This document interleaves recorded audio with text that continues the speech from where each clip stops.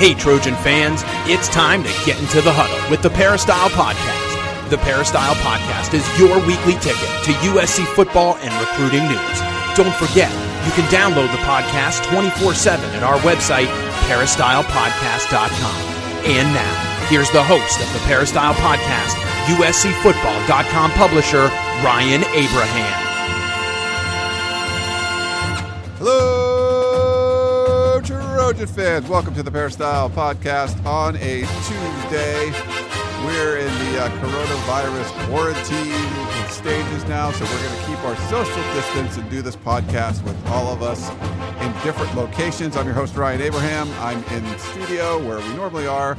Keely Orr, who likes to come to the studio, is in her home, and we got Dan Weber on the line also in his home. We'll keep doing this for the foreseeable future until things kind of clear up, but we want to keep bringing you the podcast and talking about whatever USC football news is out there. We actually have some this week. I had a conversation with USC strength coach Aaron Ausmus, a lot of USC people from the athletic department with Mike Bone and Clay Helton and Aaron Ausmus as well, and Andy Enfield. They were all on Trojans Live on Monday night, so we'll talk about some of the newsy things that came out of that. If you have any questions or comments for us, we do appreciate those. Podcast at uscfootball.com is the email address, or if you'd rather call or text us, you can do that at 424-254-9141. That is our number. So first, we've got Keely on the line. What's up, Keely? Hello. Glad to be with you guys today. Glad you are here, and glad Dan Weber's on the line, too. Hey, Dan. Hey, good to check in from Orange County, where we are so healthy out here. They don't give you a coronavirus test unless you're dead, apparently. That's what my doctor said anyway. He said, you don't have to worry about it. As long as you're alive, you don't qualify in Orange County. So we are healthy out here. Yeah, it's so obviously with the coronavirus outbreak going on, we're here in California and I guess a lot of states, we're on a lockdown. A stay at home is recommended. We recommend that for everybody to help flatten the curve, as they say, and not spread the virus. So some of us going a little stir crazy. There's not a lot going on, so you watching Netflix or playing games or whatever. So there's you don't get out of the house much. Me just walking over to the studio or driving my car to the studio, it's like less than a mile from my house. It's kind of nice to just get out of the your normal routine. But I don't know if are you guys settling into kind of a routine? Like, yep, this is just the way life is for a while. Yeah, I know my doggies are. They still get the same and demand the same amount of walks, and we've got a couple of parks, very close, and it's kind of fun to go out and see. There are more kids in the playground and more kids playing basketball, more people walking their dogs, people keeping their distance. But there's actually a little bit, on some days and sometimes there's more people actually out and about walking than you normally see. So that's a good thing. But, if you've got a couple of doggies, you're going to get outside. You have no choice. Yeah. I want a dog. I want a dog in this quarantine. I think that would alleviate some of the stress and maybe give me more fun. But no, yeah, my roommates and we've kind of established a routine at 6:30. We close up shop and we turn our blinds to try and signify that we're done for the day. But yeah, we have a little routine going, but you're still trying to figure it out. It's still kind of early into the quarantine, so we're seeing what works and what doesn't. Yeah. Yeah, that I was just thinking, you closed down earlier. Everybody, I think, is. But the problem is that gets you going earlier. And you say, okay, I'm going early. Now what am I gonna do? Yeah. Going earlier. So it does change that schedule a little bit, though. Yeah, I get up like at 5 a.m. now. I'm like on Twitter, like just in my bed for an hour, like checking to see what's been going on and weird stuff like that. But yeah, you try to do a routine. Like I bought a yoga mat kind of thing. I'm doing workouts at home, cooking more meals. I actually did, and we'll talk about our sponsor, Trader Joe's. I went to Trader Joe's yesterday, and I kind of felt like, I don't know if I want to go shopping over the weekend because, they like Thursday was the day, at least in California, that they did the stay at home deal from the governor. And also I think it was safe at home was what the LA County did. But or LA City did. But anyway, so I thought it would kind of die down. I went Monday to the Hermosa Beach location. There was a couple people in line, and the lines are like 6 feet apart for everybody. There was an attendant there that was spraying down all of the carts as you would go in. So you'd get a cart that was already wiped off. And it wasn't that crowded in the store because, they're not letting that many people in at a time. And there were some paper products that weren't there, but for the most part, like I found everything, like people had talked about, couldn't find eggs or milk. Like they had all that stuff. There was limits on things, but it was a really nice experience. And then talking to the people there, they had a lot of people working, and really it was great. I was kind of worried, but I got my USC reusable bags, which I actually washed today because apparently you're supposed to wash those reusable bags because who knows what's going on. So I did all that too. But I don't know if you guys have been to Trader Joe's, but I had a really good experience yesterday. Yeah, I got eggs and milk there, having failed to do that in a couple of places that are closer to my house. So so that was good, and the people there. Because from what I'm reading, people haven't been very nice to the people the checkout people and the people working in the stores, and yet the Trader Joe's people were just so unfailingly positive and helping people out and all that. I thought they did a wonderful job, but they've always had that kind of people working there. But that I'm thinking that's probably hard to do when people are not in good moods. But I thought they did a great job. So it was a really kind of an uplifting sort of outing going to Trader Joe's. Yeah, I mean, we talk about being home. These people are going outside and working every day. So I can't believe that they're still going, and we give our thanks to all the essential workers out there who are keeping our lives still going. Yeah, I mean, with obviously all the healthcare professionals, everyone like that, law enforcement, everyone that's out there trying to keep everybody safe and make people better. I mean, just doing an amazing job, and they're risking their lives. But when you're talking about there's only a few businesses open and it's like grocery stores, I mean, you wouldn't think like, I worked at a grocery store when I was a kid, when I was in high school. That was my job, like in high school.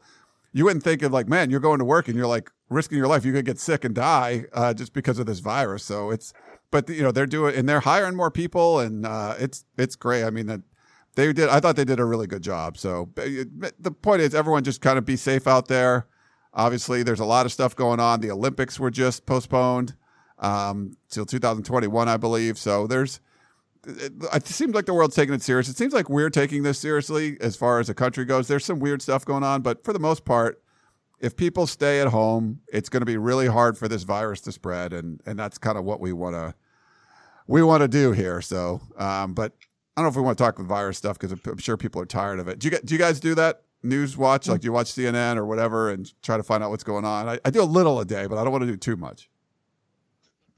Yeah, what else is there to do? I mean, and if you've got anything in it, like money market funds or whatever, you tend to watch the business channels to see where the Dow has gone or whatever, and all of that. It's hard to not do that, but it's I don't know how you can avoid it, and so my take right now is we're going to get to that peak, and then it's going to start going the other direction, and I guess the sooner we get there, the better. And then figuring out how do you get it going again? Do you go in geographical places? Do you go by age or whatever? They're talking about figuring out how to have a soft start. They've had kind of a hard stop, but can you get a soft start and get things going back? And when and how do you do that? I mean, I'm the eternal optimist in me says when they mentioned today, I think the president did, that maybe a target date would be Easter Sunday, which is 19 days away.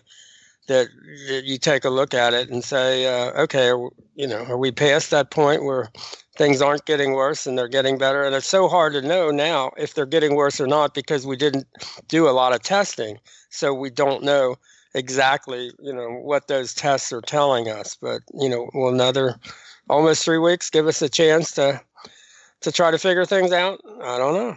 Hope so. We should at least know a lot more in 3 weeks. I've watched some of those briefings too, and like yesterday it seemed like they gave that 15-day window or where they were going to look at and reevaluate after 15 days, but obviously things not going to be fixed after 15 days. 3 weeks from now or 19 days from now or whatever it is, that seems a little more reasonable to at least be like, okay, where are we now? Did you go over the peak or is it still going on? And I think we'll have a much better idea then. But we'll probably talk about a little bit, on the show, like what when we talk about like what Mike Bohn was saying and stuff, because there's a lot of contingency plans that have to be put in place, and I know some athletic directors don't even want to think about it. Pete Thamel had a story. I read that one earlier this morning about some of the athletic directors don't want to think about life without football because it would be catastrophic for college sports. Because football, I think one of the ADs put it, basketball pays for itself, football pays for everything else. And so if football went away, things would be dire. So, we got to take it one day at a time. We have to do our part. And like we said, stay at home if you can at all times and don't spread the disease. And so that's, if we can do that, the more we do that, the quicker we'll get back to football. Cause I don't know about you, Keely. I cannot imagine if we had to lose the football season. I'm trying not to go there mentally. It's very stressful because obviously I hate the off season. I love football and I don't want to know what my job looks like in fall without football. But I saw a tweet the other day that was very helpful. It was basically, it said, stay in the day. Don't look too far ahead. So that's what I'm trying to do. But yes, Ryan, I would be very sad if there was no season or if half of the season got cut off or something like that. Yeah, I would. The problem, I think, with that is if we are still in as much trouble next fall that we have to call football off, as bad as that would be, and as catastrophic, I think, is the right word, Ryan, we got a lot of other problems that are way worse than football if we're still unable to have a football season next year. I mean, let's face it, China is back, where they're telling you at least that they're having no deaths on a particular day or no new cases or whatever. China, I mean, after 80,000, cases. So again, whether you can believe that or not, I don't know. But if that's the case, and they were able to hit the peak and get back, now they did some once they, after all the original lies and screw ups, they did shut everybody down. I mean, they were bolting people into their houses. I mean, they were, you couldn't go out. So, I think we could maybe hope that, if they could have, made it to a place where they're starting to open everything back up, even in Wuhan, we got to think, well, maybe, we can do that. And maybe that you have to do some hotspots, things where New York City is in a different place from, and maybe Seattle and, don't know.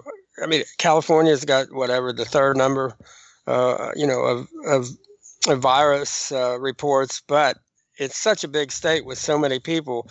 There's not a lot of concentration in California. So, how they would make those decisions on a, location by location basis, or younger people, have the ability to go out because, they're not, in as much danger. And, you tell the people are more and more danger to, really be careful or whatever. I don't know how that looks. I will say this. One thing that was good, I think, that we learned last night on the show from Mike Bohn is just like the SEC, the Pac-12 athletic directors start their days every single day with a conference call with he didn't say who they talked to at the Pac-12 office.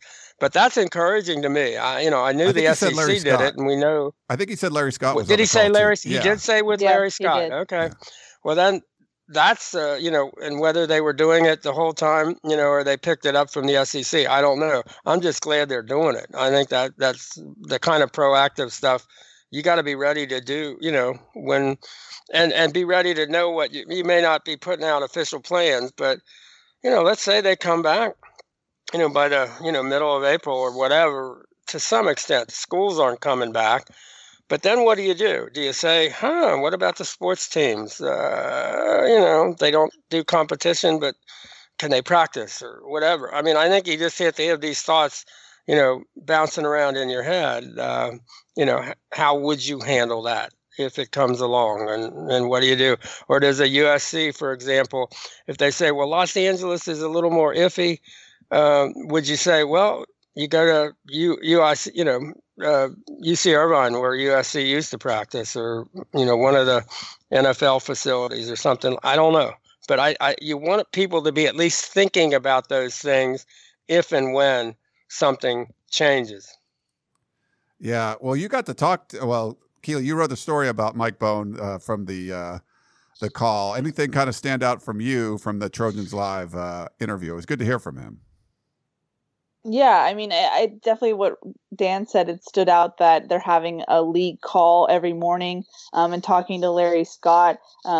He was asked, are you thinking about what happens if this coronavirus, if the problems bleed into the fall? And he was like, yes and no. It's too early to tell, but also if that's the case, it will take a major hit as far as financially. He said, so he kind of at the very end led on to the fact that this could be a revenue issue for USC if it does bleed into the fall. So just things like that. But he didn't really have many updates to give at this point because we're still very early into this, especially when it came to NCAA eligibility.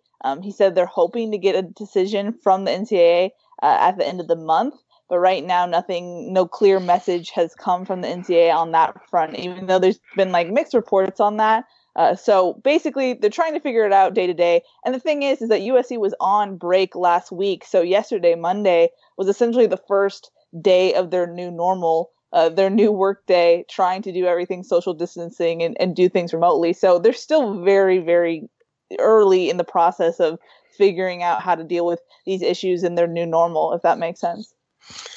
I think one of the interests, you talk about the financial hits. Well, USC's probably already taken a pretty, we hear numbers up to $20 million in terms of the athletic department, just, as a whole for the past year. And then the $600 million that the NCAA was going to distribute to schools, to conferences, to schools through their conferences and all that, that's not coming. Maybe what we found out that they've only been insured for 250 or 270 million in case they don't have the tournament, which is now the case. So USC will already have taken a pretty big hit this year. It's hard to even imagine the hit that would be next year if you didn't have, just the gate revenues. But then basically you don't have the TV contract, $30-some million a year that comes back to the schools. It's almost impossible to imagine how they would handle that. I don't blame them for probably not wanting to have a contingency plan for that, because I don't know that there is a contingency plan that handles that kind of revenue loss, let's say over a 6-month period. I don't think there would be one. No, it would be. I mean, you would know how important football is if there was no football season, where athletic departments, like sports, would be cut. Like, there's a lot of fallout from what would happen here. Even just without the NCAA tournament, there's some schools that rely heavily on basketball. You're going to see this is going to be already potentially devastating to athletic departments around the country, but for especially a place like USC, if you're UCLA and you're $20 million in debt, there's some major problems that are coming if you don't get a football season. So we have to hope that there is going to be one. But like you said, Dan, very happy to hear that Mike Bohn's out there and talking about it. We hadn't heard about this athletic director meeting until he said it. Things like that we just haven't really heard from the athletic department before. So the fact that they're on a call every morning trying to figure out what this means, and USC players are supposed to be back from spring football now. From spring break now. It's getting real because they're taking online classes, and everyone's got to make an adjustment. And you got 100 players to look after. So for Clay Helton, we'll talk about the strength and conditioning stuff in a little bit, but for Clay Helton, that's a lot of guys you got to manage remotely. So it's certainly not going to be easy. Well, and USC's got a fairly significant number of rehabbing guys. And now you've got to manage those guys, and mostly, remotely, and that can be a challenge. So, I mean, there are a lot of challenges with this, doing everything remotely. There's some things you just almost can't do remotely. I don't know that you can, as you'll, elaborate on, you can't exactly do strength and, conditioning remotely. I mean, where would Jay Tufele be able to rep 500 pounds, squat 500 pounds, 9 reps in the real world? I mean, you'd be taking your life in your hands if you tried to do that somewhere, with some homemade, weight facility or whatever. I mean, that you can't do that, you just can't. Yeah. And sorry, can I jump in? I know this is an obvious point, but when I was just transcribing Mike Bohn and listening to what he was saying again, it was just so clear that USC got really lucky that in this time period they have an athletic director that has been an athletic director before, just because these are such extraordinary circumstances that at least Mike Bohn knows what to do in normal circumstances, that he can then begin to address this new challenging time period, Yeah. Well, it's good, just to have USC on that conference call every day. I mean, these are probably athletic directors who, for how many years, USC has been kind of a non-presence in the Pac-12, a non-factor, I just think the more they hear from USC, the more they realize, if you had to take care of if they had to say, Pac-12, you've got one program you have to get right. Which program is it? And they had to, all vote and decide. It's USC. I mean, and just having USC with, like you say, Kelly, a real athletic director on that call, that matters, I think, for the conference and for USC. I mean, we've seen years where it looks like the Pac-12 paid as little attention to USC as Lynn Swann seemed to as the athletic director. And I don't think that's going to happen anymore. No, I think it's really important on the USC side of things to be a leader in the conference. The program, the university hasn't been, as far as athletics go, for at least the last decade. So it looks like they're trying to make steps in the right direction. And this is a time where you're going to need leadership. The conference is already behind. Not an easy way to, if you see this tidal wave of, budget shortfalls coming at you, like that's a big problem. So hopefully we don't have to deal with that. And if there's a more optimistic way to finish this off, one of the things then you talked about as far as trying to get the players ready, and when the Olympics were postponed, they were supposed to start in July. Could everything have been done in July and you safely go there? Like, potentially, but all the training and all the qualifiers and all that stuff leading up to it, there's no way those things could happen. And so same kind of thing with football. You got to get these guys ready. So I had a pretty long conversation with Aaron Osmus on Monday morning, kind of talking about all that. And, it was interesting for him. And once we were talking, I kind of realized this, like, what would it have been like if you were the strength and conditioning coach and you just started and you don't even get to meet with your players and you have to do everything remotely? So he at least had a year of establishing his culture. And part 2, I put up the story up in 3 parts. Part 2 is up on the site right now, and part 3 will be on Wednesday. But the culture, I think, was a big, important part of this. So he established what he wanted that culture to be over the last year. And now when you're trying to direct these guys remotely, they at least know what you want, And I for USC, that's pretty lucky that they didn't have to switch strength and conditioning coaches now. Like Alabama's doing that right. They're doing it now. I think that's probably going to help this offseason, just having that culture already established.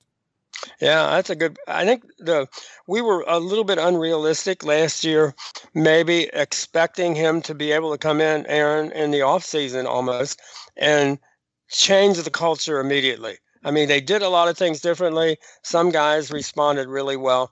But I think in general, we were like, I wonder if there's been enough of a culture change. I think we're seeing that change this year. I think we're seeing, with the Andrew Voorhees with the 44, reps of, bench press reps of 225 pounds.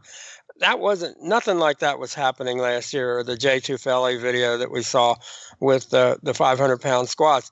I think it's taken that long. It just takes that cumulative, effort and repetition and hearing it and doing it.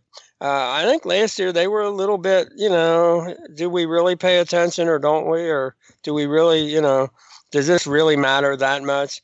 Now you get the sense that the culture has changed and they really do believe. I mean, just watching the video of Keenan Christon, you just think, whoa, we always, he's a strong kid. I'd love to know what he weighs right now. But we're seeing evidence of things have changed. And this is a different program.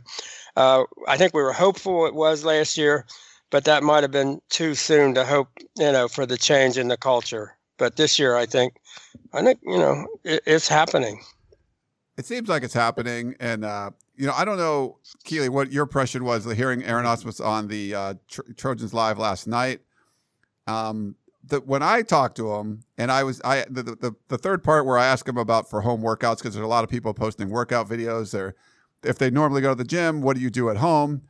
And I was trying to get him to talk more about like body weight kind of workouts, and it sounded like he really didn't want to have any of that. Like, yeah, you can do push-ups or pull-ups and stuff, but he would rather you go out and like push a car. So he wants weights involved, and that's coming up in the next piece where he talks about that. But he wants you to get creative, and there's some different things you can do. Even I said, if you have small dumbbells, he's like, he doesn't want to see his guys do like 100 curls with like 10 or 15 pound dumbbells. He really wants you to be, strength training and not, and doing that. So he's got his home gym. He's all set up. He's doing his work, every morning. But, unfortunately, some of the players can't, and he had to put them in categories, and they have to really talk to each player. They split it up with the 5 strength coaches, so each coach gets about 20 guys, and they check in with them every day. But some guys have some weights around at the house, so you can kind of work with that. Some guys have like a real gym that they have access to, and some guys have nothing at all. And then you have to really come up with something, and you can run and do things, but he wants you to get outside, like find jungle gyms and do pull-ups, whatever you got to do. But it was interesting how they have to kind of tackle this problem, because you're used to this really controlled environment, and now it's chaos. It's spread out everywhere. Yeah, that's what stood out to me about your interview with him is like, you can't just send these kids to the gym because obviously the gym is closed. And so I thought it was smart how he created different plans based on their accessibility to different type of workout gear. So I thought that was really smart. Clay Helton pointed out on Trojans Live that Ausmus even created a private Instagram account. Yeah. So every day he's apparently posting new workouts that they can follow. And apparently they're getting creative. I know Jacob Lichtenstein tweeted a video of him squatting. It looked like it was a safe. It looked like a very heavy piece of equipment that he was squatting with. So I think guys are getting creative, and that's the really interesting thing about this time period is Ausmus is going to have to get very creative with how he's coaching guys. And I think to your point, Ryan, that's what's really helpful about having Ausmus already in the system for a year, establishing that culture, is that he can build on that rather than trying to get guys to buy in and then giving them workouts to do on top of that. I think it makes his life a little bit easier in that sense. I think the other part I like about the creativity is guys, if they're being creative, I think that indicates a buy-in, because essentially, no matter how hard you're coached, you have to buy in. It's up to you. When push comes to shove and all the other things that you can say. And if guys are being creative and taking charge of their own program and, the buy-in is there, I think that could work, really well. It's the kind of thing maybe we haven't seen enough with this USC football program in recent years, where guys haven't kind of, said, hey, like a Troy Polamalu would have done, or Carson Palmer, or all those guys that we saw through the years where, hey, this is my program. We're going to make it happen. I think the chance to, demonstrate that, while they're away from the team and the program and in terms of the weightlifting, I think it could be really important for these guys if they, get it right and they're being given the opportunity to do that very thing.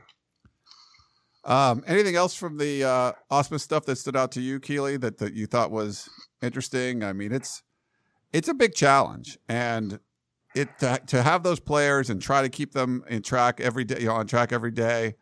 Private Instagram account is nice, but there's going to be a lot of phone calls, a lot of FaceTimes, whatever you got to do, a lot of individual contact with these guys to make sure they're on the same page. Because some guys are going to be, you got an Amon-Ra St. Brown who grew up around weightlifting. He's fine, but there's going to be a guy that doesn't have any weights in their house, and maybe he's not going to be as motivated, or rehabbing an injury, and those are people you're going to have to be on a little bit more. So it's making this job a lot more challenging, I think, for the strength staff.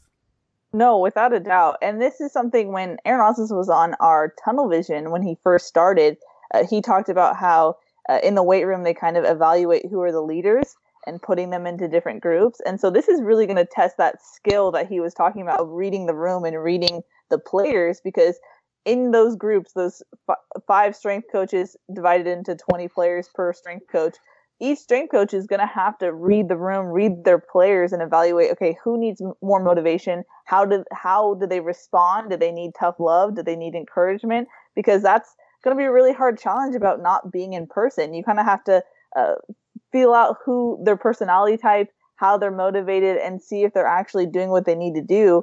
And that's a real challenge when you're not seeing them do it in person. So like you said, Ryan, it's going to be a real tough time for Aaron Ausmus to try and get everyone on the same page in that sense. And then I think the whole point is you have to get the guys ready. And when I was talking to him about, well, what happens? Like what if spring football is delayed until May versus July versus not at all? And there's been talk about maybe OTAs kind of thing. And there's a recruiting dead period now, and that might need to be extended, because of, you had an earlier dead period. Maybe you have to do evaluations later in the summer when coaches are normally on vacation. There's a lot of factors. And Ausmus was saying he feels like whatever the decision comes down, and you can't prepare for everything. You just kind of have to wait and see what happens. But there's going to be some kind of period where they're not just going to let you come back to campus and go practice. Like there might be a couple weeks of acclimation where you are only doing strength and conditioning before you get on the field. So there's the timeline. It seems like there's a lot of time, but depending on when this gets going again, how are you going to fit it all in? And there are some programs, I think, I forget, is it Coastal Carolina, or one program has already had all of their spring practices, and some have none. USC has had one. Probably most schools have had a handful. So there, how do you make up that ground too? Where do you give them extra practices before fall camp, and that makes it an extra long fall camp? So there's just so many factors I think you have to take into account, and that's what I think for Aaron Ausmus, you have to be flexible, because you might be preparing for something you had no idea you were going to be preparing for. Yeah, and if they get, say, just by chance, they get the whole month of May, maybe you get, a couple of weeks of returning to, organized strength workouts and conditioning, and then a couple of weeks of, of actual practice, and try to get it in before June. I think they can make the case with the NCAA that, for safety and all the other things that they probably need to be able to do that. Now, if they get lucky and it breaks that way, one of the things with all the campuses closed down, it wouldn't be a big deal to bring, a football team back.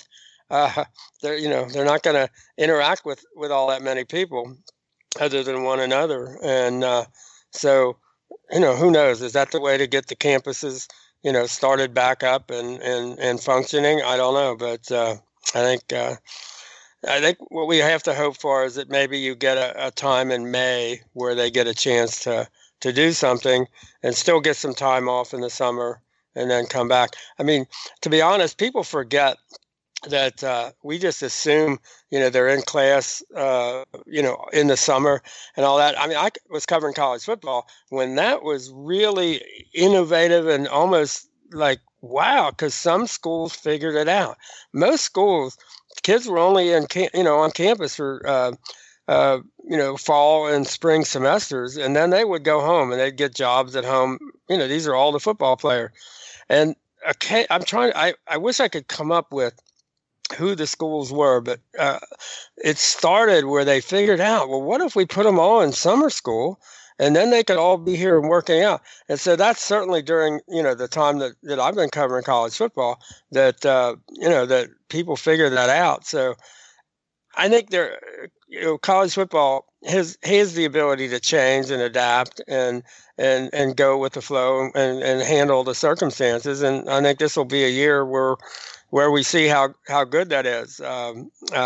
How much you want the NCAA involved. I'd kind of like to see, different conferences coming up with their own plans and just say, here's what we're going to do, NCAA, and tell the NCAA, this is how we've decided to do it. It's the best for our schools, and it's the best in our region, in our state. This is how it's all going to work out. And kind of just tell the NCAA what you're going to do and why that's the best thing for you. And rather than waiting for the NCAA to come down with some, edict that they think works for everybody in the country and probably does not. So I'm really encouraged. Really, the best news, I think, was that the fact Pac-12 was actually doing that call every day, starting their day that way. That's just, I think that's where you get the best kinds of solutions, is when everybody's starting to, consider what everybody else's issues. I mean, the Washington schools, or certainly the University of Washington, might have, circumstances that nobody else has. And, people, we have to figure out a way. How do you handle that? And how do they handle that? But I just like, people talking to one another, brainstorming, thinking about, well, we could do this or we could do that, or this is what we think we need, if we get back and when we get back. So I think that's a real positive. Yeah, I would agree with you there. Clay Helton was also on the conference call. One of the things he said was that they get 2 hours a week with the players. And then I had some media members actually texting me about, or tweeting me and stuff, is that really right? Because they should be in spring football and they would have a lot more time with the players. But I checked with a member of the athletic department. They said that's what they get, is 2 hours a week. And they're trying to, I get some clarification on that. My guess would be is if you did more time than that, it probably would count as your spring football if you were spending more time. So with spring football delayed, they get to, talk with the players for like 2 hours. So Clay Helton was a big fan of the Zoom platform. If you don't know, it's like a virtual meeting where you can have a whole bunch of screens up and everybody's on their webcam and microphones and stuff. So I've done some workouts on Zoom. A lot of people seem to be doing a lot of Zoom stuff. I think kids are taking classes on Zoom, but Clay Helton, I don't know, he gave a full endorsement. He's like, that's a great product. So Keely, anything that stood out, and we'll get Dan's thoughts too of what Clay Helton said. Yeah, I mean, he was singing Zoom's praises. Actually, I retweeted last night, Craig Niver said that he had his first Zoom meeting with his DBs, and he said that they're fired up, and he said, at a sign of the times, just had my first webcast position group meeting ever, and damn proud to say that they were a bunch of resilient, enthusiastic, and motivated young men ready to attack the day tomorrow. So they're trying to get things going as creatively as they can. But yeah, that stood out, is that they're having meetings and trying to get that time. Now, Ryan, if they stick to that 2 hour, does that mean that USC is trying to keep the window open to have a later spring camp, if you will? That would be my guess. I'm trying to find out where that came from. The athletic department staffer didn't know exactly where, but it seems to me like that's what it would be, like what they could have done over spring break. And it's almost like that's continuing on. But if it was, obviously if they were in spring practice, they would have a lot more time with the players. So my guess is they only get, which week of spring practice you get those 15 and you get that time, but not a lot more. So if you took more time, then maybe it would be counting as spring. I don't know. Do you have any thoughts on that, Dan? Or? Well, I thought the 2 hours was, they were allowed to have that through the winter workouts too. I mean, weren't the 2 hours also basically carry through the winter? That they were allowed to have that kind of, connect, because remember the coaches would show up for some of the outside conditioning and things like that they were allowed, I think, a total of 2 hours a week. So I think that's been the standard, going through the whole time. And whether that needs to change or not, schools make the case that they need to change that. one of the interesting things with Clay now, he's sounding more like that CEO model, where he's not exactly, hands-on coaching in any way, but he's more the coaching the coaches, or at least sort of the organizer, or the, but this is giving him an opportunity to move in the direction that he's said he's going to move, and letting the coordinators coordinate, letting the coaches, do the coaching, where he becomes sort of the, administrator, at the top. And this certainly calls for that. So I think, it could work in that. I know people are just probably, their heads are exploding when you say Clay Helton in a sentence that makes it sound like something could go right. But I think, this is moving in that direction, where Clay becomes kind of the, the overseer, but guys like, Craig Navar are the ones, with the players and deciding how they do what they do. And they're the ones that are motivating. And I think that's what we can hope is happening anyway. Yeah. Well, Keely, anything else from the Trojans Live that stood out to you, or should we move on to some questions? Well, Clay Helton mentioned that the Pac-12 has a task force, and I don't know if he was alluding to that conference call, but basically figuring out what football is going to be able to do in the summer. He said maybe a little bit more strength and conditioning, maybe some things that look like OTAs. So that was interesting, just seeing that maybe they do shift the schedule toward more of the beginning of the fall season. So that was the only other newsy thing that came out of what he had to say. So there might be a chance that USC is able to get some practices in, or something that resemble practice before they start fall camp or whatnot. Yeah. I mean, I think a lot of the rules are set in place, so you just don't practice all summer. That's not going to be happening. You're going to, if there's time to get more practices in, I think the NCAA will allow that, because it's just, everyone's been shut down. Maybe if you're the school that already had your 15 practices, I think ASU had a ton of them. Then, maybe you don't get any more, but if you haven't had any yet, you got to let these guys practice at some point if there's time.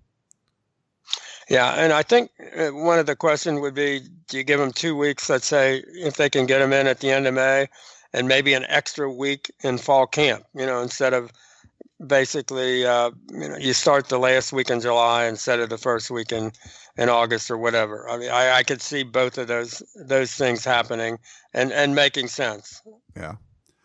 And the NCAA doesn't make a lot of sense a lot of times. So they need to start listening. I mean, it does get you nervous with the NCAA, the way they handled the shutting down of the seasons, basically, and the tournament. They didn't handle it well at all. They didn't communicate it well. I mean, I know the Big East people are still just furious because they got caught at the halftime of a Big East tournament game, having to call a game off at halftime and send everybody home.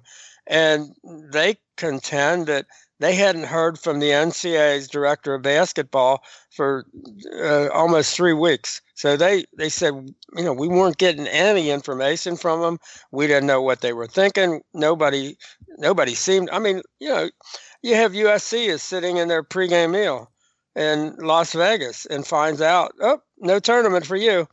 I mean, the NCAA probably had to do a better job, and they're not, we're probably asking way too much for the NCAA to listen to people and make really good, solid decisions. That's not who the NCAA is. That's not how they've ever done anything. But one would hope that these groups of college athletic directors in conference groups come up with the plans that they can just tell the NCAA, this is where we have to go. And the NCAA, hopefully, is smart enough to say, okay, that sounds good. You guys think that'll work for you? We'll be fine with that. That's what I'd like to see. Me too. All right. Well, I think we'll get into the questions, Keely. I'm going to play a voicemail to start off, if that's okay. And we'll roll from there. Here's the first one. This is Rick from Vista. I appreciate all the information especially interested in recruiting stuff. And that's kind of the question I have. Is now that USC has a high-powered offense, do offensive linemen want to come and be a part of that? I can obviously understand how wide receivers and running backs might get a lot more credibility coming to SC and doing well because you get a lot more touches, a lot more yards, touchdowns, etc. So that should keep the fun of wide receivers. But does that mean? I'm just curious. How do the offensive linemen look at that? Do they look at that as a positive or a negative? And do they realize it means we're not running the ball as much, even though they say we need to be running it more and they're going to do it more? Anyways, I'd like to know because we used to stock up every recruiting cycle on 4- and 5-star offensive linemen for many years, and now we're settling for 3-star linemen and maybe 1 4-star. I know we need to really that needs to change. So please let me know. Thanks, bye. Sorry about the audio quality there. He sounded a little muffled through a lot of that, but hopefully you got the gist of it, Dan. Yeah, I think every high school, it's like baseball players that go play in college. Every one of them thinks they're going to the major leagues. Same way with big offensive linemen that go to college. Every one of them wants to go to the NFL. They think they're going to the NFL. And I think if I don't think the way to the NFL is to be the run block. I mean, when you look at a lot of these evaluations of NFL prospects, they talk about their athleticism and their feet and their reach and all of this. And they say, oh, and he's also a good run blocker. I think, if you look at, where a lot of the really good offensive linemen are going, they're going to places like Clemson with a high-powered offense. They're going to places like Ohio State, which is really worked up to getting a high-powered offense. They're going to places that, LSU now with a high-powered offense. So I don't think having a high-powered offense limits you in any way, in terms of the kinds of offensive linemen that you can get. I mean, Oregon, for example, as they've, moved on to the, high-powered offense in recent years, has certainly, built that around very good offensive lines and veteran offensive line groups that, help all of those guys, when it comes to the NFL. So I think having a high-powered offense is, no hindrance at all to getting high-powered offensive linemen. Now, it's a little bit more difficult in the West. There aren't as many, and you can't lose them. You can't lose them to, places like Oregon. You certainly can't lose them to Clemson and Alabama and Ohio State, which has happened recently. I mean, USC just has to do a better job of getting those guys to come to USC, but having a really good, offense and a really good program that wins a lot of games is not going to hurt you. It's almost, I don't know where you would go if you were an offensive lineman and said, maybe once it was Stanford or even in Alabama. I don't know where you would go if you say, I want to be a run blocker. I want to go to a program where we're just going to run. Army, maybe. So I think the world has changed in terms of offensive linemen. I think, you need to have a good program. You need to have a high-powered offense, run a lot of plays for those guys, get a lot of film, show the NFL how athletic you can be, and you go from there. But, I don't think it hurt Austin Jackson. I'm not sure he had a great year, but they look at him, a great kid with a great body and great potential. And he, showed that off this year at USC in a high-powered passing attack. So, yeah, I don't think there's a negative there at all. Yeah, there's a lot of fans that just don't like the air raid and that, just feel like there's, but this was a really good offense last year, and it should be better this year.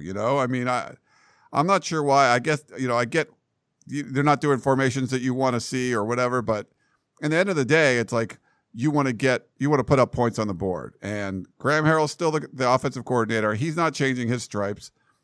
You're rolling with him, and you're rolling what he can do, and he's proved he can put points on the board despite having used 3 quarterbacks and despite losing all your running backs. Like, they put up points. So that's what you want. That was his job, and that's what they're doing.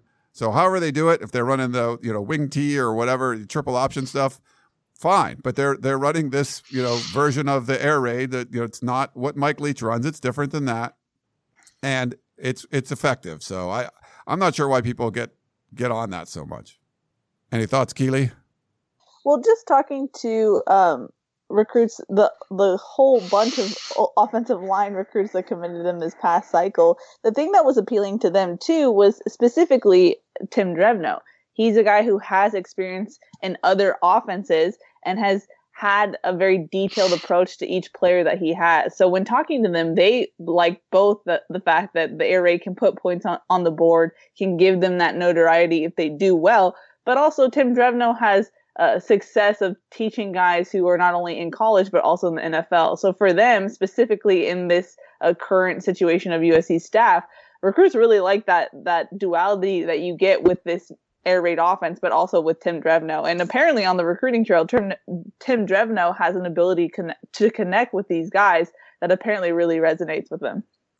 Well, and he can also talk about Tim Drevno was the offensive line coach at Stanford when all they did was come out, line up, and knock you in the chops. So he's got that, and he's got the time at Michigan kind of did that too when he was there, both under Harbaugh, and then at the 49ers, he's got that NFL. So I think that's a really good point, Keely. I don't think you lose anything with Tim Drevno's background. It's not like maybe you could have made the case with Neil Callaway that he was a kind of an old school SEC, Auburn, Alabama, Georgia coach when all they did was line up and just play power football. I don't think that's the downside that you would see with Tim Drevno and USC. Yeah. What do you got next, Keely? Well, for our first email, I kind of laughed at it. It was pretty vague, but Frank in Sacramento sent us an email that said, "Please tell me more about the quarterback we missed out on. From what I found online, his physical presence is a bit underwhelming." And then he sent a picture, and basically it was a screenshot of Bryce Young. So basically, Frank in Sacramento wants to know why did USC miss out on Bryce Young, and what is his attributes? He's a really heady player.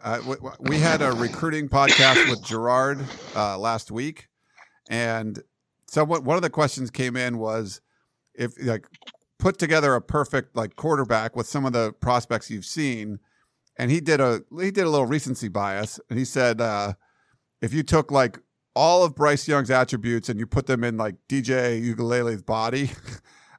With his arm strength and stuff, he said that would be to him the perfect quarterback. He moves well in the pocket. He doesn't have the strongest arm in the world. He's not 6'5" kind of guy, but just really sharp. I think he's got really good vision.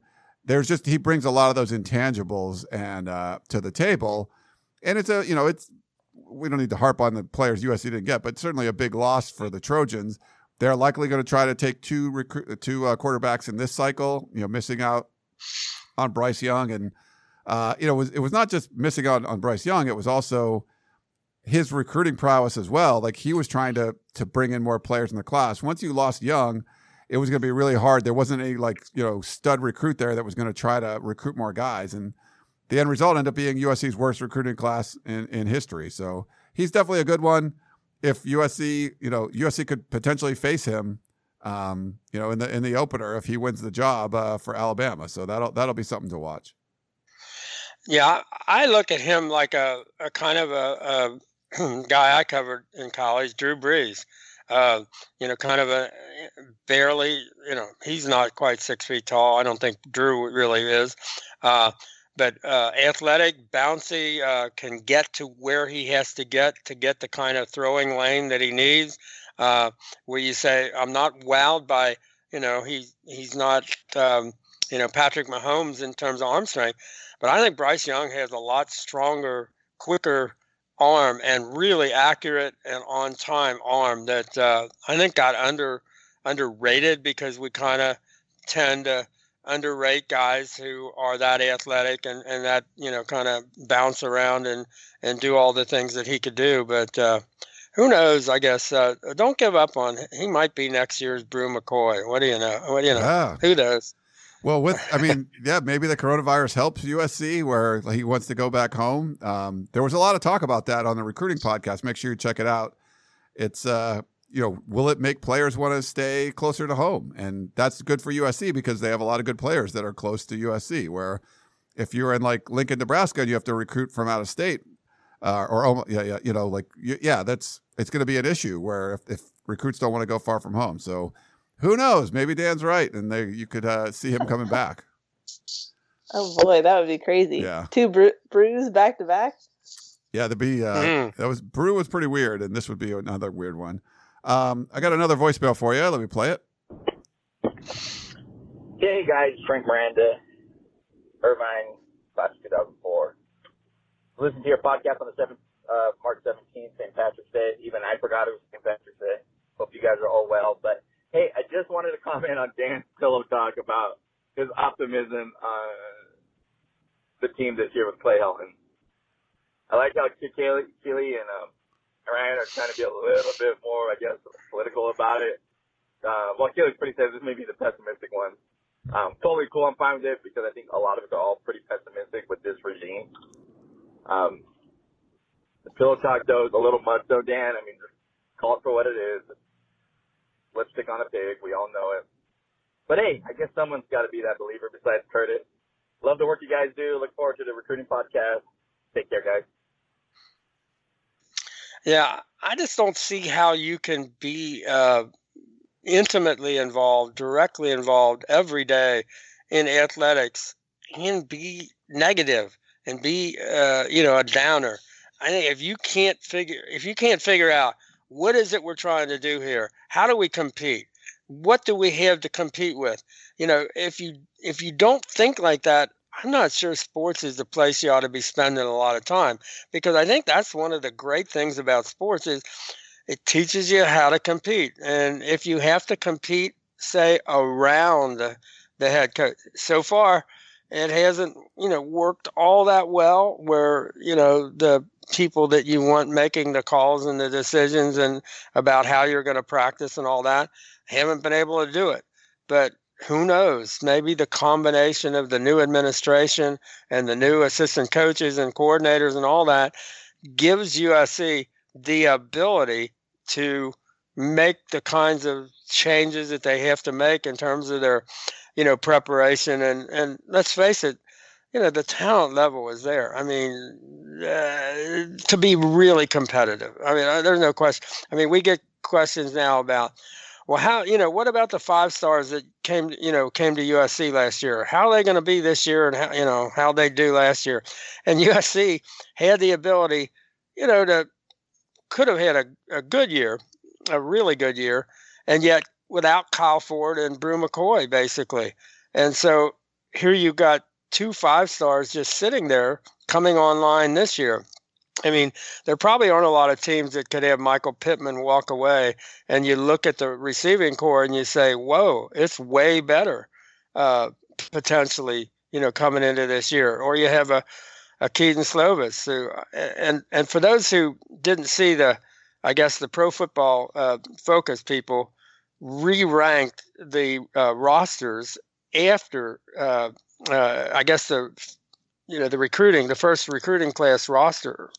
And I think USC ended up with 4th in the country with the way somebody like a Keaton Slovis played, who nobody had on the radar as going to be an impact freshman. So I think there are a lot of positives that you just say, USC could get it right. Or what if they did get it right? Or what if they, for example, you don't have 2 coordinators who don't care about recruiting. And that's like an unbelievable mistake by the head coach to allow 2 people that he depended on so much to set the tone that, hey, recruiting if you want to, okay, but no, it's not, no big deal. Doesn't matter all that much because my guys that I'm closest to, they don't want to do it. So yeah, there were a lot of negative. I don't see that happening anymore. And I know, people want to know, who's going to be the big recruiter for USC. I think we've got a question coming up about something like that. And I'm thinking the difference with this staff, you don't get the sense that, oh, it's going to be one guy. It's going to be, USC very often. You had one guy who, he's our recruiter, from Ed Orgeron to, T. Martin. I don't get that sense with this staff. So do they finally get to a place where there's enough of a staff and an administration that cares that Clay becomes kind of the, CEO guy who doesn't affect the day-to-day stuff all that much? Is that a stretch? Maybe, but it's a possibility, I think. If you don't think that, then, man, I think it's hard to be a football fan or just somebody really interested in it if you don't think improvement is possible. What do you got, Keely? I will say. Oh, sorry. Go ahead. I will say. No, you're fine. It's not in my nature to be pessimistic. I think it's just a result of watching this team and watching how they go from fall camp or spring camp to fall camp to the end of the season. It makes me hesitant, and I think that's what I was trying to describe on the last pod. But don't get me wrong, you've heard Dan and I hype up punters on this analysis. I will be optimistic when there's case to be optimistic. I think given the track record of Clay Helton and how things break down as far as fundamentals and practicing physically, I tend to be show me and then I'll change my tune at this point. But like Dan said, there's a lot to be optimistic about, and it's a great thing at this point that USC had that introductory press conference when they did, because it changed the tone of how we view this defensive staff. So there are reasons to be optimistic, but me personally, I'm just going to hold out until we see something different. Yeah, it's just one of those things you don't want to get burned again. I get the reason for the optimism. It is a better staff. Like, they've improved everything around Clay Helton, but Clay Helton is still going to be Clay Helton. So that's where a lot of the fans are being pessimistic. And, I completely understand that. But looking at the rest of the Pac-12, looking at the roster, looking at how the staff improved, even with whatever you think of Clay Helton as the head coach, I think everything else is going to be better. The competition won't be as difficult outside of some of the bigger games, and you could see USC going 9-3 or something, and and fans, if you lose to Alabama, Oregon, and Notre Dame, those are the three main opponents you have on this schedule. So that doesn't really say much. So it would mean a lot if they could win a couple of those games, obviously, and then not trip over some of the lesser opponents. I don't know. I think they have the talent to do it. I think they have the coaching staff to do it. But I'm not sure this is a team that would get over the hump, and maybe the limiting factor is the head coach. Well, I do think removing him from setting the tone in some areas, I think, helps. I mean, if he's not setting the tone in recruiting, which I don't think he is, that changes things tremendously. I think Dante is setting the tone in recruiting, but I don't think he's alone. I think he's got a lot of partners. I don't think Clay's going to set the tone in terms of how they're going to practice. And so removing him from kind of the things where he was actually, a factor, and, elevating him, placing him up on that tower, above the field, and letting the coaches coach, I think does change the equation a little bit. I think the big question is how much, how different is it going to be? It looks like it's been a little different so far, obviously, but when push comes to shove, when they get, at the end of fall camp, I think one of the big test cases for Keely and me will be, do they have a mock game week? Or does that thing go out of, we never hear the terminology mock game week ever again.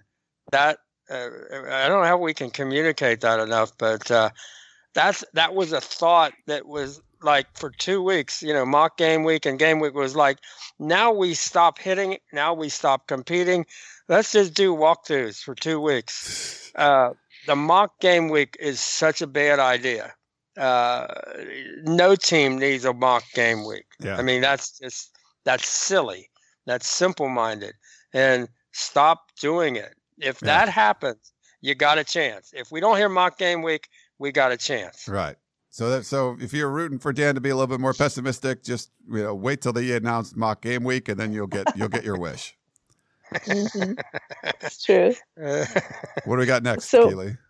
So we got a text from Josh who says, what should USC football fans think about or focus on during this unique time period? What is priority number one for USC's team? My priority number one is the offensive line. If they get it together, if they're physical, athletic, if their assignment sound, they get the right 5 guys, if they're aggressive, if they can block the run, even when you know they're going to run the ball. They've got, serviceable running backs. Malapai is 220 pounds and a veteran, tough, knows what he's doing, can catch it. Stephen Carr, 210. We all saw little glimpses, when he was a freshman and that, and hasn't, he will tell you he's back and he's ready. We'll see, but he's certainly, the kind of guy that can be on the field every down.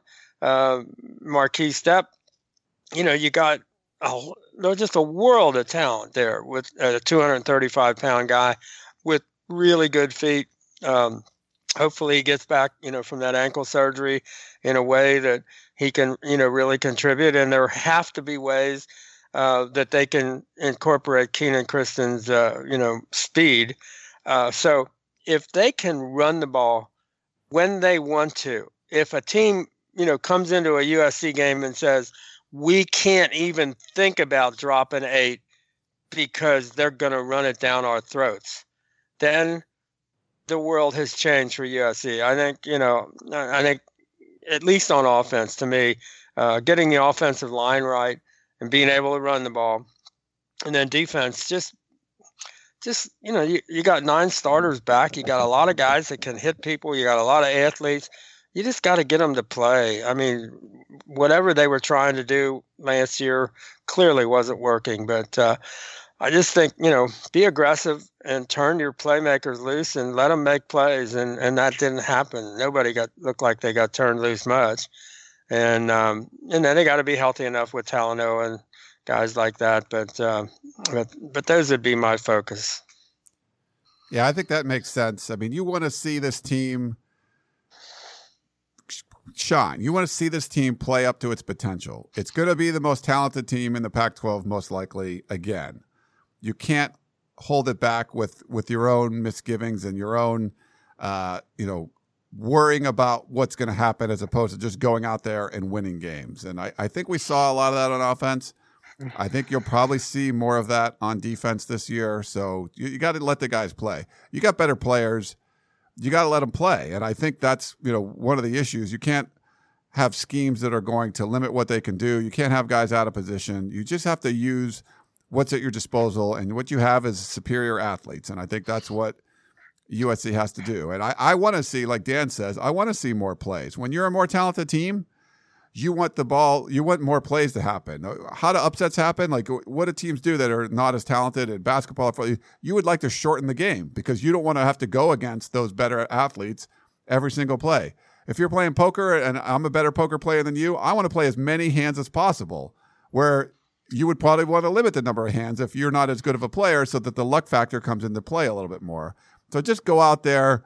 You have nothing to lose. Last year should have been a nothing to lose year, and they just didn't play that way. You got to play that way this year. Well, I mean, not only do you have better players, you got more of them. I mean, I think they got to run enough plays just to get the ball in the hands of whatever it is, 9 or 10 receivers, and how many running backs.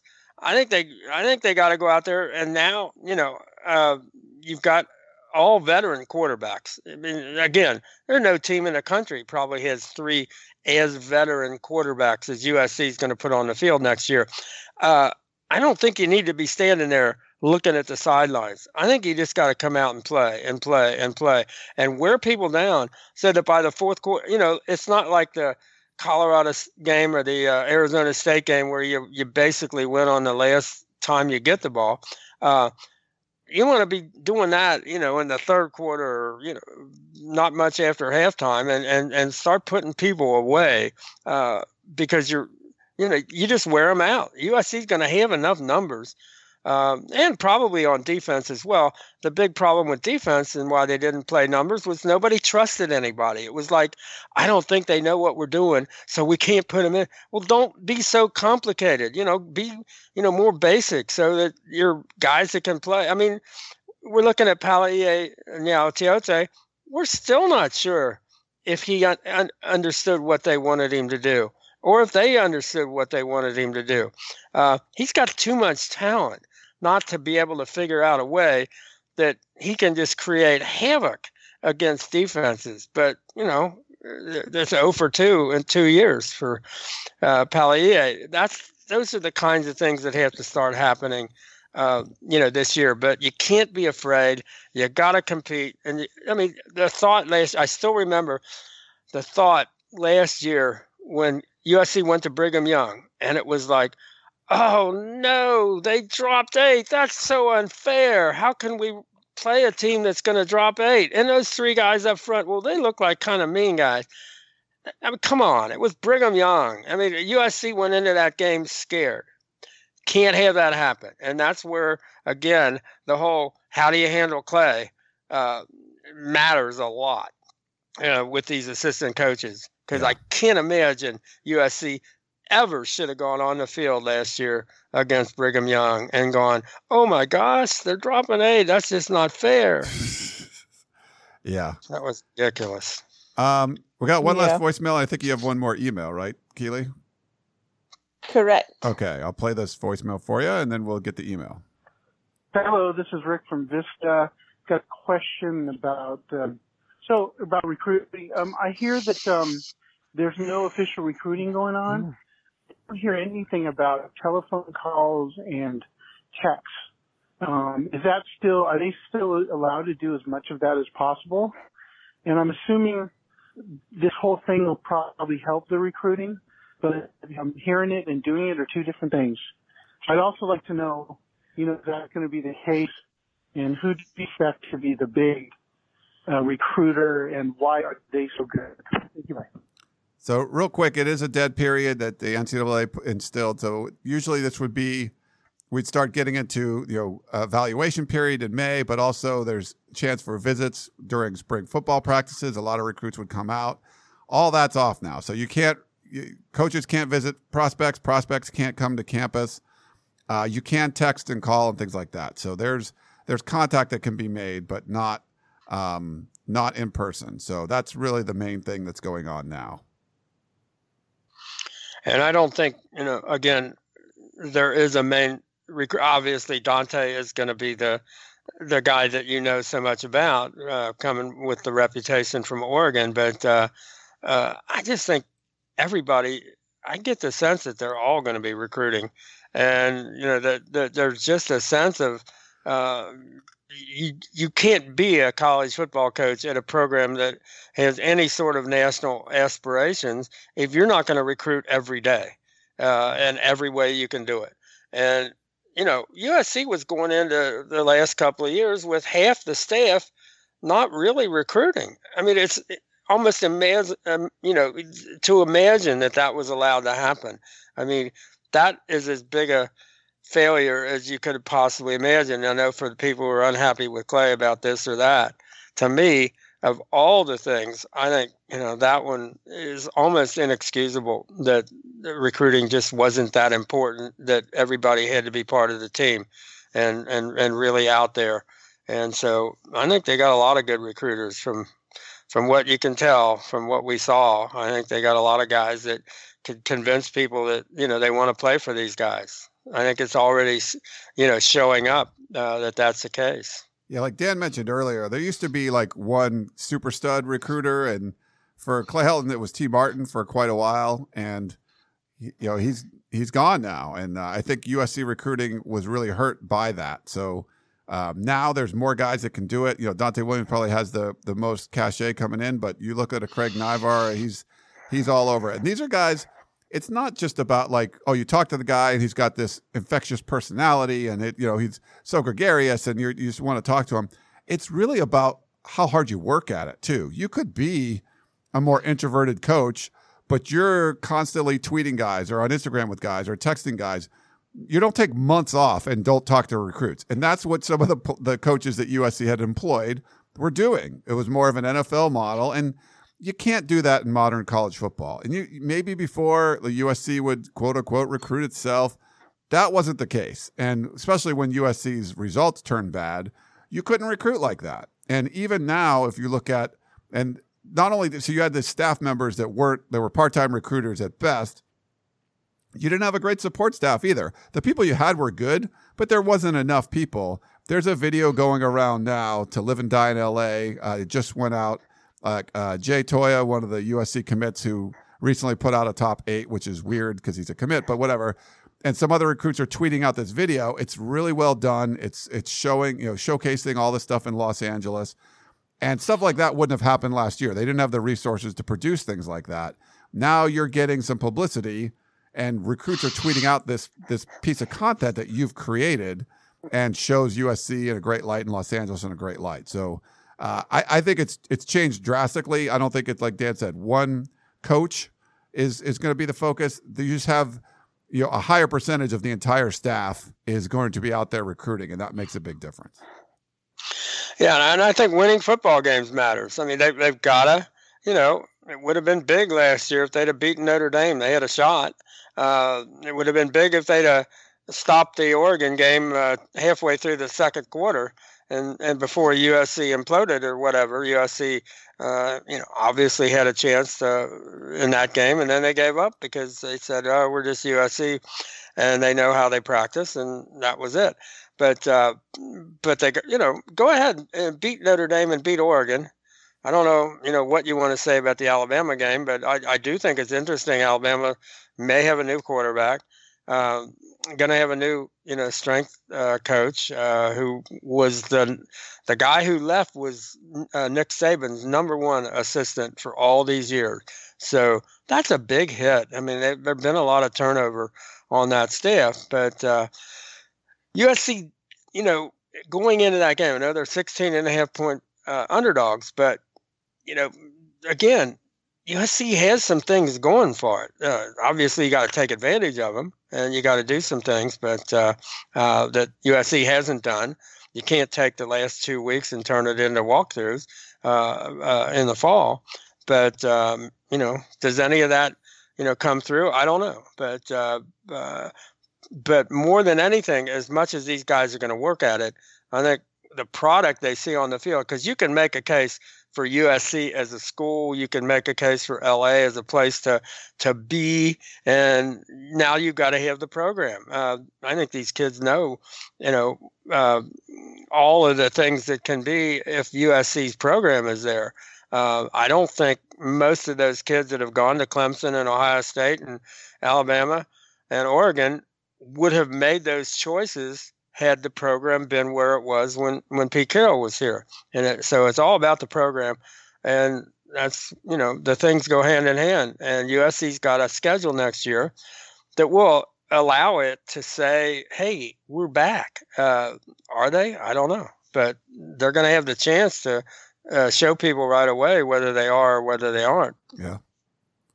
And to Dan's point, to circle back to Frank in Sacramento's original question, with Bryce Young, that was someone who loved USC's coaching staff, who loved being local and being in Los Angeles and being at USC. But the problem was the win column just wasn't there for the school. And so he had to make a different decision for his own personal success. But he was a guy who was essentially begging USC to be better because he was the recruiter for the school essentially in that class. But for him, it ultimately, when the wins weren't there, he had to make a different decision. And I think that points to Dan's point directly, just because guys like USC, but at the end of the day, it's really about winning that matters. Well, and ironically, in Bryce's case, it might have been one of the few places that the really upside part of the program actually hurt his recruitment because Keaton Slovis's amazing success last year, and if you come in, you're going to be right behind him. I think everything Keely said was absolutely correct. But then you also had, on top of that, you had Kedon Slovis being ahead of you and having all that success, made it a little harder for a quarterback as talented as Bryce to maybe say, I've got a better shot. Actually, as crazy as that, would sound when we were talking about it last year, part of his decision was, I've got a better chance to play at Alabama right away than at USC. And I can't disagree with that. And, he knew, what does that mean? That means I'm going to Tuscaloosa. And I'm not sure that was something he really wanted to do. But I think in terms of, being able to play right away, that was the call. All right. Should we go to our last question, Bossman? Yeah, let's finish it up. So let's finish with our buddy Dan, class of 1962. This is, hi, Ryan, Dan, and Keely. Thank you for the Peristyle podcast, especially during this time of isolation and worry. Without current football to report, this may be a good time to delve into the history of USC sports, especially football. Dan's book about the history of significant moments in the history of USC football would be great to hear. Many of the younger USC alumni and fans may not be aware of iconic Trojans and their teams, such as Howard Jones, Jess Hill, Don Clark, Dean Cromwell, and even Larry Smith and John Robinson. In the early years of USC football, many of the players were two-sport stars, such as Earl McCullough, who was an NCAA champion high hurdler, as well as an outstanding split end. Even OJ was part of a world-breaking 440 relay team. Favorite USC football moments would be great to hear from listeners, both young and old. My favorite in-person moment was the 1964 Notre Dame game where Craig Fertig threw the winning touchdown to Rod Sherman in the last minutes to beat an undefeated Notre Dame team after trailing 17-0 at halftime. What are your thoughts and memories? Fight on and win. Dan, class of 1962. Well, I think Dan's kind of reading my mind. I think I've gotten permission from our publisher to reprint some of the chapters. So while we've got some time off, I have to work out all the details with Ryan and that, as far as how we can publish some of those chapters of the miracle moments in USC football. But yeah, I think there are a lot of either individuals or special moments or games that people ought to know about. I mean, I just the guy I can't get over is Giles Pellerin, the all-time, and unchallenged, and his record will never be broken, who attended 797 straight USC football games, home and road. He started before Lindbergh flew across the Atlantic.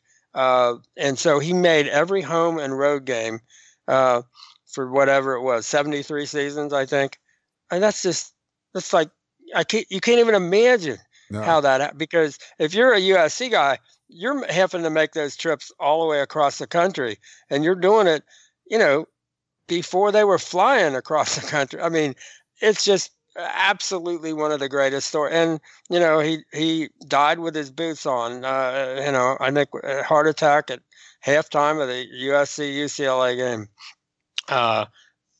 But USC has so many of those stories that I'm not sure if everybody understands how historic a program, USC is in so many ways. A band that has far and away, the longest record of attending every game. I mean, most schools, don't even try to, go on the road. USC hasn't missed a road game since somewhere in the 90s.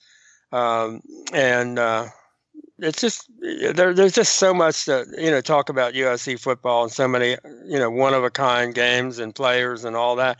So we'll try to do a little bit of that while we've got the time maybe to understand the history of USC football. But I had no idea. I mean, if you were from the Midwest and that, LA was sort of this glitzy, modern kind of new place and whatever, and didn't realize.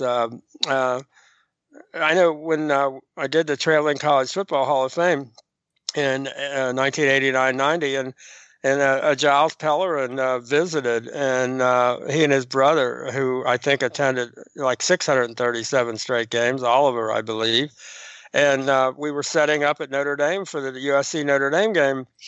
And I remember these guys came through, and how much they knew, and like they knew every, all the different exhibits and plaques and all of that, and they knew something about it, and I didn't know who Giles Pellerwan was, and one of the USC guys there explained to me who the heck he was, and I said, you ought to be running this thing. You know more, college football history than I do, but USC is.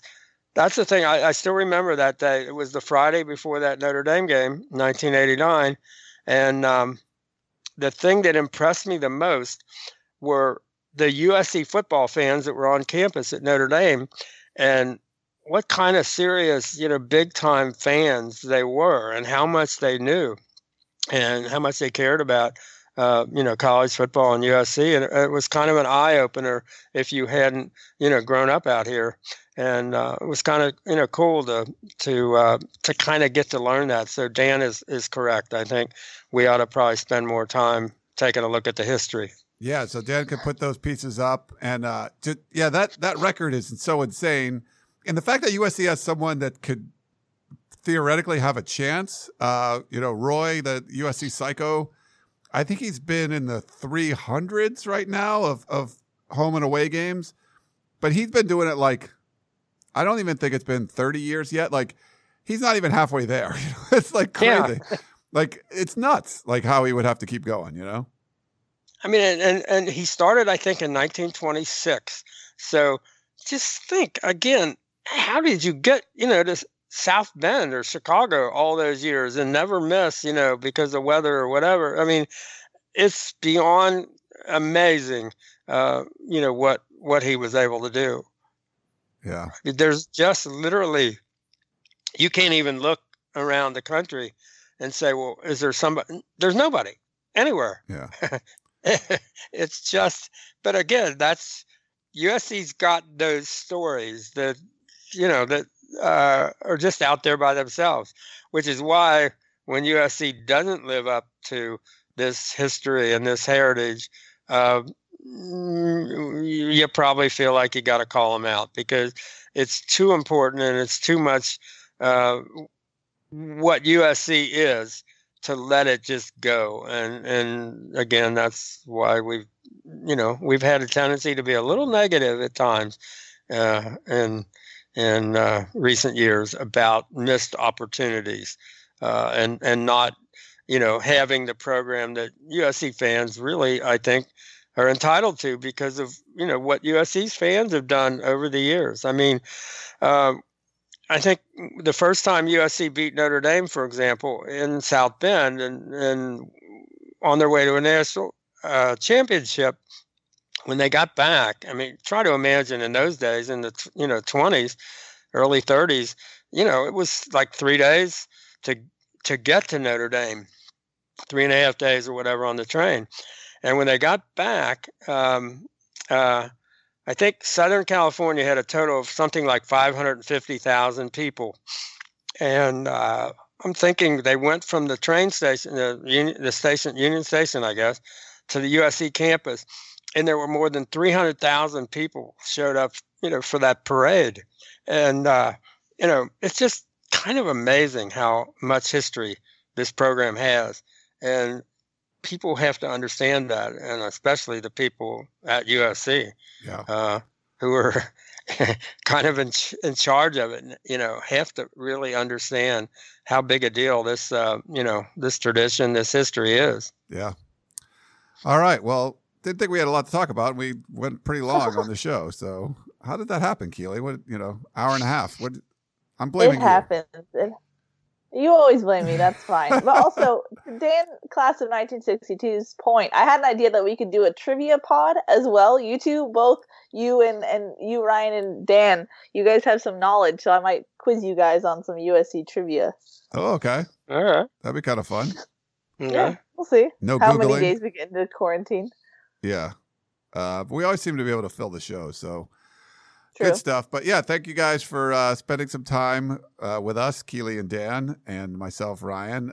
Please, everyone out there, be safe, stay at home. Don't go out there. Don't get anyone sick. Don't get yourself sick. Let's stop the spread. and everyone will hopefully be okay. We'll get college football back. We all want the same thing. We want to see college football.